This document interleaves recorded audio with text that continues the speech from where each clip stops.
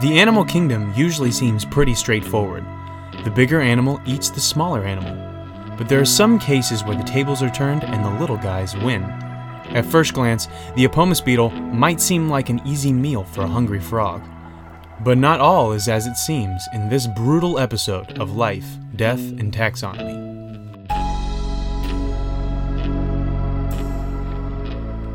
Welcome back to Life, Death, and Taxonomy.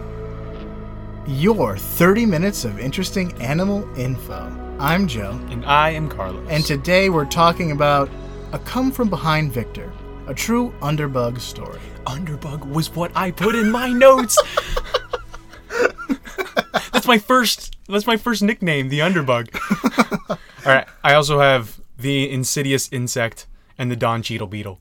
Oh my gosh. Because it's a war machine. That's inspired. Isn't it? Is it inspired? That's perfect. It's but of perfection. course, we're talking about the Apomus beetle. Of course, that's what we're talking about. You knew as soon as you saw the name of the podcast episode. All right. I also referred to this as the xenomorph bug. It doesn't have quite a ring to it, but we'll explain later. Okay.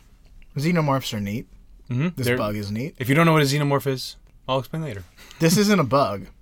We'll get to that later. Too. So it's not an underbug. No. Well, but it is an insidious insect. It's a colloquial bug. Colloquial? Colloquial bug? It's a colloquial You're bug. white about that. I'm white? Yep. But this beetle isn't. That's true. Well... Tell us more about it. Yeah, okay. So, I'm about to tell you the taxonomy. Is that cool? Yeah. Got anything else before we get into it? No. I've exhausted my list of fun names. So, kingdom, and this may come as a surprise to some people. I'm not even kidding. I know we do this a lot. But it's the kingdom Animalia. So, I've heard on multiple occasions people not thinking insects are animals. They're like, no, they're not animals. They're insects. Oh, the insecta or whatever is a kingdom? Yeah. No. No, they're animals. Insects are animals. So, yeah, it actually comes as a surprise to some people. Yeah. Phylum, Arthropoda. And we're getting closer. Arthropoda. That's what I said. I thought you said Anthropoda. Oh, no, Arthropoda. Okay. I thought that's what I said. We'll listen back. It's a little human bug. It's a little Indian in the cupboard. It's Spider-Man. It's a Thumbelina. Anthropoda. Some taxonomy humor. Get that Latin. It's in the class Insecta. There we go. Yeah. Starting to recognize these words. These words. I know some of these words. The order is Cleopatra. I mean, Coleoptera. Colonoscopy. Coleoptera. Yeah. Coleoptera. Coleoptera? Coleoptera. That sounds right. Helicopter. Mm-hmm. Family. Now, here's where it starts getting harder. Carabidae. Actually, that was easy. Carabidae? Eh. Like a good Italian restaurant. Or a mid-level Italian restaurant. No, it's a great emo acoustic rock singer, Chris Carrabba. What? That's the Dashboard Confessional. Is that what his name is? His name is Chris Carrabba. Oh, okay. I don't know the lead singer from Dashboard Confessional off the top of my head. You don't have your finger on the pulse of 2005 culture. Subfamily, we don't usually do this, but it's important. Lycinae. Okay. And then there's a tribe, which is a small family or a small group of 30 species called how do you spell that? Cleiinae. What? Cleiinae. It's got two I's. It's got a CHL in succession. See, you wrote that down. I did not write the tribe and subfamily down, so I can't help you with that. I can't visualize this word. It's too complicated. Cleiinae. Yep. That's insane. That's about what you got. That's gratuitously complicated. Yeah, that's someone just wanted to mess with everyone in the tribe. Yeah, in the taxonomical breakdown in their Facebook group. Tribe Facebook. So this tribe is a section of this family or the subfamily that lives in swamps and pond areas. Okay, cool. And there's a couple different genuses. We've looked at a couple different ones, it seems. I was looking at Epomus bonelli, and you were looking there's at... one genus, and it's Epomus. You're right. There's one genus. There's a couple different species, I meant to say. Right. I have Epomus dejani. Mm-hmm. As that, so there's another one, I forgot what it was called, but it was like Circumspeca or something like that. And that one lives in like Eastern Europe, but this one lives in the Middle East. Okay. So these are all really similar creatures, and they all live in this like little tribe of 30 different species, and they live in the same kind of area, and they eat the same kinds of things.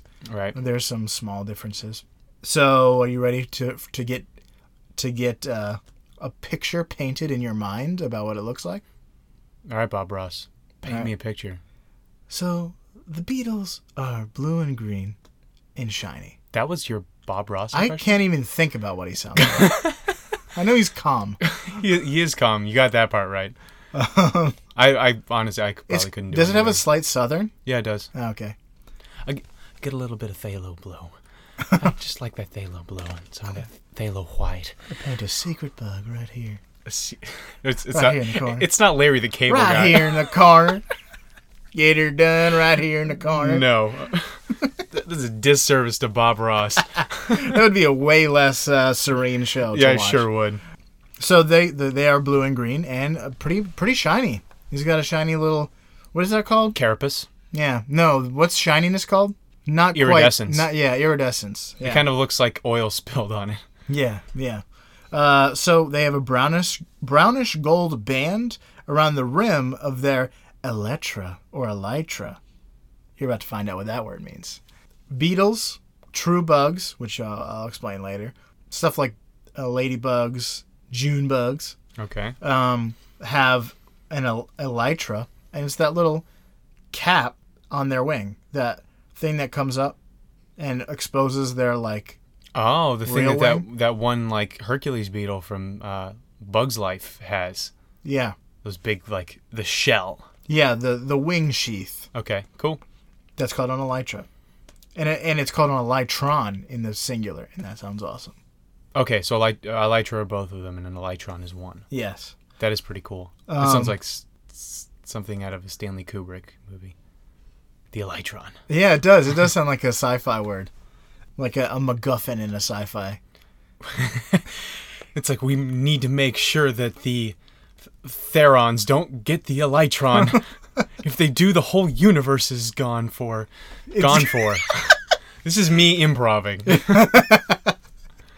So their legs and antennae are also this yellowish orange color. The larvae are white or yellow. This is why you hesitated when I said they're not white. Yeah. Okay. They have a long body with black and orange markings, and they also have very strong mandibles, which are mouth parts, little pincers. It's very important. Little pinchers. We've gotten to it. I We're mean, here? there's no getting around it at this point. Can we beat around the bush some more? We can't. We have to go right into it. Okay, well, I'll gird my loins. Do you want to say it with me this time? Do I have to? Yeah. You're in it now. Okay. It's time for the listener's most favorite part of the show. Measure up! I hate myself. I've compromised on my morals. 100% of listeners polled actually like the fact that you don't like it. I find those Well, for this particular poll, I polled one person. I find those statistics to be warped and confusing. Well, they're statistics anyway. Let's talk about the adult beetle's length. So I couldn't really find weight. You can bet your bottom dollar it's a small weight. It weighs about as much as a bug. Yeah, but it is about 15 to 26 millimeters, or 0.59 to an inch and 2/10 of an inch. 1.02 Okay. inches. Or I average that to be 0.8 inches. So here, in this new season of ours, we quiz each other. I'm going to ask you a question, and you're going to give me how many beetles you think that it would take to get to this length. Okay. You're gonna give me a thing. A comparison. Okay. So, how many Beatles does it take to get to the moon? Oh my gosh. It's like an Archie Bunker thing. It's like I'll give you Beatles to the moon. That's not Archie Bunker. Is it not? That's a different guy. No, it's Archie Bunker. Does he also say that? Because to the moon, Alice, that's somebody else. Are you sure? Yeah. Well, then I don't have my finger on the pulse of 1950s sitcoms. Jackie Gleason.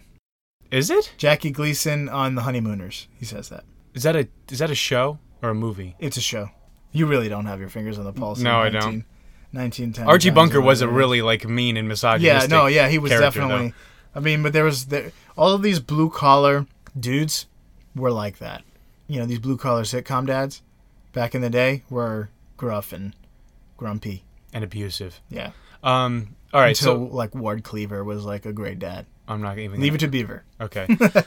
So you're gonna muse about this moon situation? So, to the moon. No, the sun is 90-something million miles away. So I think the moon is less than that. All right. Man. So to the moon. I don't know how far the moon is away. How far away the moon is. That's another way to say that. So you've got basically an inch almost. All right. How many inches to the moon? I know that it's 254 miles from here, from the surface of the Earth to the International Space Station. Really? Mm-hmm. And I don't know how far it is from the International Space Station to the moon. It takes a couple days to get there. Isn't it 26,000 miles to the... No, that seems a lot. To the geosynchronous orbit for like satellites? I don't know. All I know is the International Space Station I think orbit that's right. distance. I think, don't quote me on this, but I think geosynchronous satellites, the stuff that bounces your like TV from the broadcasting station to your house, is 26,000 miles away. Okay. But I'm going to say... And that's much closer than the moon. Yeah. And I have no idea. I'm going to say 500,000 miles is the distance between here and the moon. So what's that in inches? And then there's over 5,000 feet in a mile, right? 5,400 something. So 5,400. Really? That's 5,400 times 12. No, I have to multiply 5,400 by 500,000 and then multiply that by 12. Yeah. So, I don't know, 500,000 times 1,000 is... I don't want to do this math on... I'm going to say... It's definitely not... I'm going to say 52 million. I'm going to say that's how many it takes. That's a solid guess. It's wildly incorrect. It's probably way more. It's 18,750,000,000. Oh my gosh. I'm going to sit down and do the math and see how close I was just by calculating that out. All right. Do you have any of these? No. Okay. Let's talk about larvae then. They're about 20 millimeters or 0.79 inches. How many larvae equal the length of a basketball court? It is the playoffs. As you know, we're getting down to the nitty gritty. Do I know? You do now. Oh, okay. How many inches? Or how long? 0.79. 0.79 inches. Close to an inch. A basketball court. Yep. Standard. I'm going to say 5,600. No, now you're way too high. It's 748. I almost said 300. That would have been closer. But I was like, man, that's way too short. 56. These are tough ones. The moon. I love it. That's unacceptable. I should, I love space stuff. I should know how far away that is. I know how far away the sun is. That's a hard math problem to do on the fly in a short amount of time. I could have sat down and done it based on my estimate of 500,000 miles. But it would not have been fun to listen to. No, it wouldn't have. All right, so you want to move on to other things about it? The pumice beetle? All right, so now as one segment passes, a new segment arises over the horizon. From its ashes. From its ashes. This is the Phoenix segment. This is the Phoenix section that only comes around like Halley's Comet. It's not every episode. It's once every 75 years. Yes, and this segment is called Know the Difference. Of course I know how often Halley's Comet comes around, but I don't know how far away the moon is. So adult beetles are what is known as generalist animals or generalist predators. So what does this mean? I know what that means. You do? That's good. Do you want to talk about it? No, you go ahead. Okay. A generalist species can survive in a variety of environments. So that means they can have a variety of different food sources. They're typically omnivores, but they don't have to be. They can withstand temperature and weather changes pretty well. And they can generally adapt to environmental changes without a lot of them dying. Raccoons are generalists. They are generalist species because they're just as home in your trash as they are in the wood. They eat just about anything. Yeah. And they're very hardy folk. Yeah, they're hardy folk, the raccoon folk. They got little people hands. They do have little people hands. The opposite is a specialist species.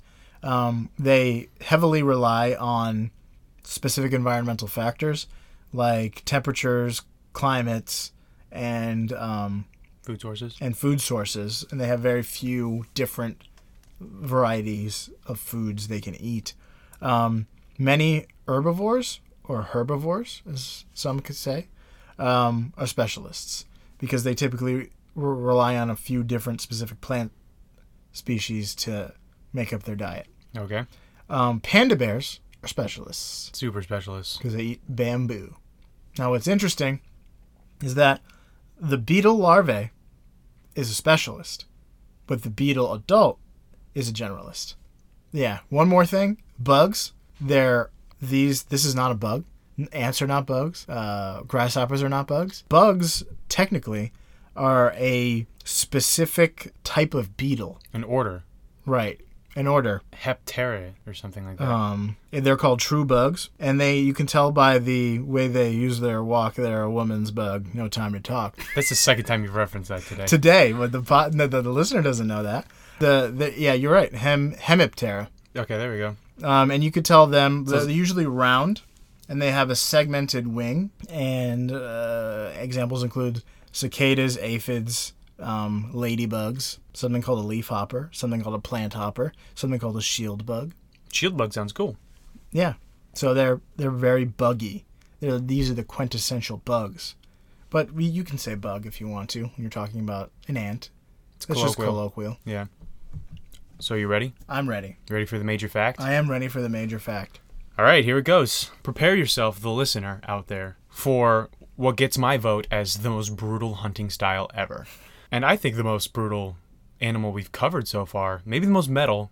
We have done an animal that shoots blood out of its eyes and another one that breaks its own bones to create claws and has mutton chops. Yeah. So you may not agree with me on this, but I think that this one is pretty is it metal as metal. frog? No, it's metal as bug. Well, ask the frog in this scenario.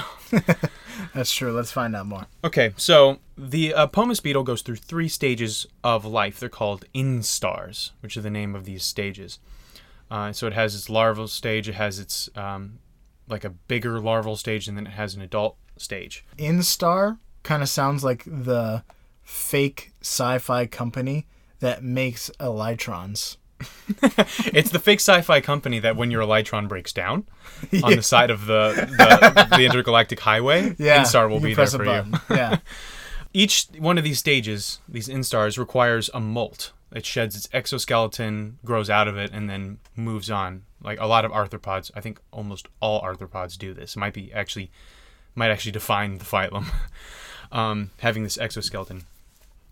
I saw one source that says until it gets to, as it goes through these stages, it makes a kill per stage. Which is pretty crazy. I saw another one that says it kills a bunch. Because it needs to eat a certain amount in order to make it to the next stage. So like it kills, and then it eats it, and then it goes and it pupates or whatever it does. Yeah, it goes into the next stage, and then it kills again, and then it eats it and goes into the next stage, and then it becomes an adult. This sounds like a great horror movie. Doesn't it? Like somebody dies on your alien spaceship, and then all of a sudden a new creature is on your ship, and then the twist is like it's instars, different instars. Okay, I'm going to spoil a little bit of Alien here, because it's why it's called the xenomorph. Okay. Because you know how in the movie the xenomorph starts out as this little thing. After it kills its first You're right. I Prey. just described Alien. You just described Alien, and then the next time you see it, it's a lot bigger because Yeah. it is just eating someone, or it doesn't eat the guy, but I it's used if this was 1970 something, I would have just written Alien.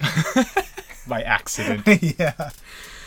All right, so although you wouldn't have had the wonderful weird stylings of H.R. Geiger to guide Yeah, you, it would have looked like a big beetle. yeah, It wouldn't have been good. yeah. All right, so as a larva, the Opomus beetle is this pathetic little grub that can't hurt anyone, right? Yeah. Least of all, me, the big fat frog. You. Me. Yeah, little known fact, Carlos is a frog. I'm Mr. Toad from The Wind in the Willows. He comes in his like little clunker car all the time. I just have crashes into things. I have to drive those motor cars. All right, so Mr. Toad has keen instincts, and he uses them. And that instinct is, if it's moving and it's smaller than me, then it's food. That's good instincts. And actually, if a frog is not attacking something that's smaller than it and moving, then there's something wrong with it. So this beetle really plays on like its hardwired instincts. So it uses its instincts to isolate the helpless larva, and then uses its insanely fast tongue to strike the Opomus beetle and the larva and bring it into its mouth. Right. Now, that takes 0.07 seconds. It's all tongue situation, which we talked about in the Colorado River Toad episode. Yeah. But the Opomus larva isn't as helpless as it seems. The whole time, it was actually it uses this like special mandible dance, almost, to mimic something that, to like almost activate the frog's kill instinct. So you can see the small creature, you can see that it's moving and alive. But it's not just moving haphazardly. It's Right, moving it's in moving a way its that's little- specifically supposed to be like prey. Yeah, mouth parts. Yeah. It moves its mouth parts. So it's waving its mandibles and its antenna to lure Mr. Toad to his doom. This is called reverse predation, which is pretty uncommon in the animal kingdom, and it's even this is a very unique situation because the larva is so much smaller than its prey, and it doesn't hunt in a pack. So like lions can take down an elephant, but they hunt in packs. The Opomus beetle specifically is by itself and lures this predator to come attack it. Right. So when Mr. Toad is bringing the larva to its mouth within that 0.07 second window, it latches onto it can latch onto a lot of things. Mouth, but on throat. its way in, the window of time for this thing to activate is crazy. But on its way in, it'll either bite the tongue, or it'll bite like the inside of the cheek or the lip, or the inside of the gullet. So now it looks like when you watch a video of this, which, warning, these videos are pretty brutal. It looks like the toad's got it. It looks like the toad is won. Yeah. It gets it, and it's just like the end of this larva is sticking out of its mouth and just squirming. But really, the larva has now latched onto the toad. Right. And I even saw a video where the frog puts his hand on the larva and like pulls, like tries to pull it off of him with his hand by pinning it against the ground. Yeah, I was seeing that too. And I'm like, all right, it's going to just definitely pull it off at that point. Nope. Much bigger animal. Nope, it's on there. It's on there good. Those mandibles are sharp and strong. So the frog will usually freak out and try to get this thing out of its mouth because I think it feels pain, right? We talked about fish not feeling pain in their mouth, but nothing about toads. So turns out, by the way, it's a hotly contested idea. Whether or not fish can feel pain in their mouths. Yeah. But so this larva has to be able to, like we talked about with the fly, process visual information really fast. Mm-hmm. So it can like react like this. Yeah, well, it's like programmed to react like this. Right. Like the instant the tongue touches it, it's like kind of reaching out to grab something. Because the frog, obviously, his tactic is to like bring something directly into his stomach almost. As fast as possible. And then just digest the prey in there. So the larva doesn't want to go into the stomach, Yeah, even though neither that's do I. not necessarily a problem for the larva. It's almost like these small insects.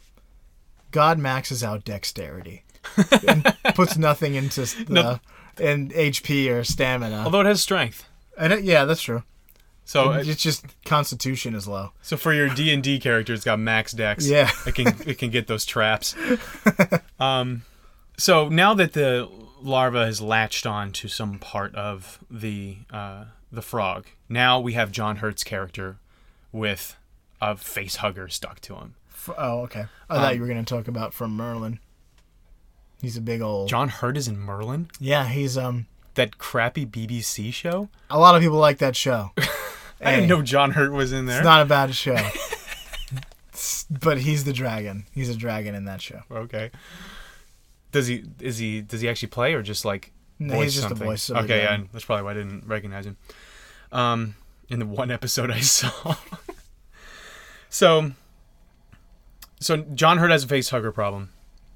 And the larva will start excreting digestive enzymes, much like our male anglerfish situation. Except it's not trying to digest its face to something. It's digesting tissue and blood to drink it. It's a lot like how a spider eats its prey. That's an unutilized horror movie trope, I think. What, dissolving your prey and drinking it? Yeah. That sounds like a nightmare. It does sound like... Especially when it's happening slowly. Right. And it's not like digesting the outside of the frog. It's digesting its tissue and blood from the inside and then drinking it. So John R.R. Toad is in trouble. After 2 days, you have a very skeletal-looking toad. Mm-hmm. Because he's sucking it dry. Yeah, it looks like you just sucked all the juices out of a toad. It's dead, right? Or a frog. At this point? No, it's not dead. Still alive.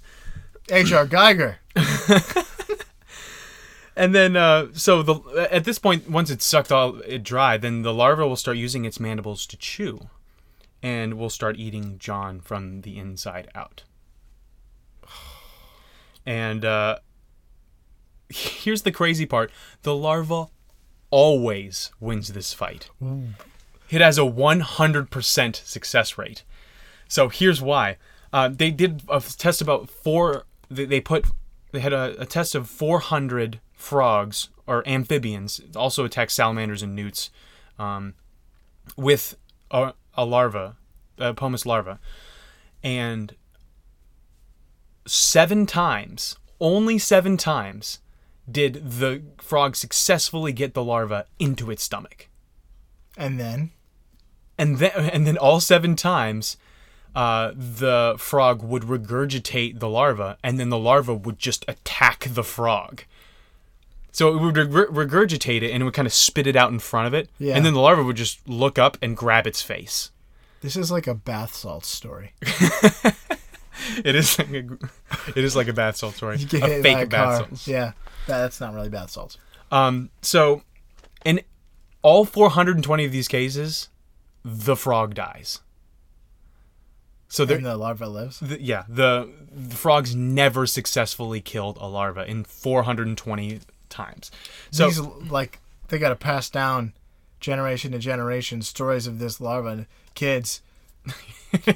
But the problem... Mr. Toad needs to tell his son, never go near this larva. But the problem is, they look like the Pomus beetle is relatively rare, and it looks like a lot of other larvae. So, you could eat a larva that looks just like it and be fine. So it's not like evolutionarily, the adaptation part isn't selected out, because it behooves them to eat all the larvae that they can see, and then the few that eat an Apomus beetle end up in trouble. Right. So it's not selected out. So, and there was one where I saw, you can watch a video of the frog hits a Pomus, the larva, and puts it in its stomach, and then you just see Epi kind of just squirming around in its stomach for a while, and then he just can't. It's not being digested like it's supposed to be.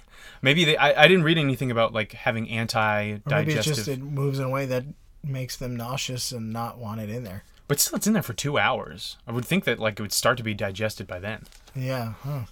So then it spits it out, and then the beetle, the larva, kind of curled up, and looked like it was dead. And the problem is the frog is enclosed with this larva, And so it's kind of a cruel experiment. Yeah. Although, if you think of it as like feeding a snake a living mouse, then it's like you're feeding the beetle, not saving the frog. Right. And I don't know if you said it earlier, but you said it earlier. The larva is a specialist. It exclusively eats frogs. Yeah. So it doesn't, as in its larval stage, it has to, in order to amphibians. Amphibians. So it exclusively eats newts, salamanders, frogs, and toads. Right. Which toads are frogs. Which is crazy that the only way that it can eat is by this reverse predation. Yeah. Is by being eaten. But it only needs to eat once in that stage. Right.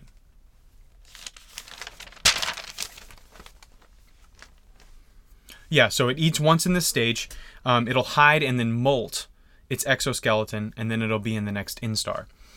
As an adult beetle, here's where it gets even more metal. Oh, no. This adult beetle versus this frog, the beetle will like kind of jujitsu its way around to the back of the frog and then latch onto its back and ride it like a bucking bronco. And buck it does. The frog usually loses its marbles and starts to flail around the enclosure trying to get this beetle off of it. I don't know, maybe sometimes it lands backwards and crushes the beetle, but it seems like a pretty hardy beetle. Yeah. So it after all of this frantic flailing, the beetle is usually still on. Then once there's like a lull in the flailing, it'll use its mandibles to cut. They're still not sure exactly what it cuts. They think it's maybe a nerve or a tendon or actual muscle, which over the course of a few minutes will completely paralyze the amphibian. My goodness. So, but they notice it doesn't cut through the spine. So it's probably cutting its leg muscles so that it can't move anymore. Which is pretty much, if you can't hop, you ain't even a frog anymore. Yeah. You know? That's kind of, it's his identity. Yeah. If I can't hop, what have I got? The front arms aren't really meant for dragging themselves along, so they end up having to stay in one place once their back legs don't work anymore. So then, the Apomus beetle, the adult one, can enjoy slowly digesting this frog at its leisure. This is a nightmare. Yup. I'm angry at this beetle. It is really rude. Yeah, right? Kill it, you know? I know, yeah, like go for the throat. Well, sometimes they do go for the throat when they're the larva stage. Yeah, but they don't kill it. It's not enough. No matter what, it takes a long time for this frog to die. Yeah. And when it has the larva stuck to its face, it'll usually just like kind of go around and be a frog. Go like eat other things and whatever. And just have to deal with this big thing sticking out of its mouth. And then it'll slowly get weaker and weaker and weaker. And then it eventually won't be able to move anymore because it'll be so weak. And then it just starts to chomp down until it's nothing but bones after a couple days. Insane. Like this is such a highly like designed and specialized mode of killing. Yeah. This one kind of creature. And it's so much smaller and it seems like such a prey situation. But really the frog is the prey. Yeah. And that's crazy. But yeah, that's all I've got. And I think we're way over. I think that, yeah. Well, yeah. So, nightmare fuel. In my nightmare fuel. Sorry for that super brutal thing, but this is a very interesting animal. And so for the listener, saddle up, latch on, and slowly drain your prey's life force like the perfect organism in life, death, and taxonomy.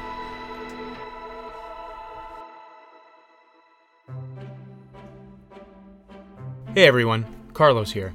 We like to think of our podcast as a series of public service announcements. For those Middle Eastern frogs out there, now you know what to watch out for to avoid a slow and humiliating death at the hands of your prey. This PSA is supported in part by viewers like you. No, we're not asking for money yet, but we could definitely use some of those sweet, sweet subscriptions and reviews. It doesn't matter whether you use Apple Podcasts, Google Play, or some other podcast app. Everyone can do their part to help treat the illness of ignorance among our amphibious brethren. Thanks for listening, and remember to tell everyone you know about our show. This podcast is brought to you in part by the Brain Trust Brothers Network. For more information about this podcast or others, visit braintrustbros.com.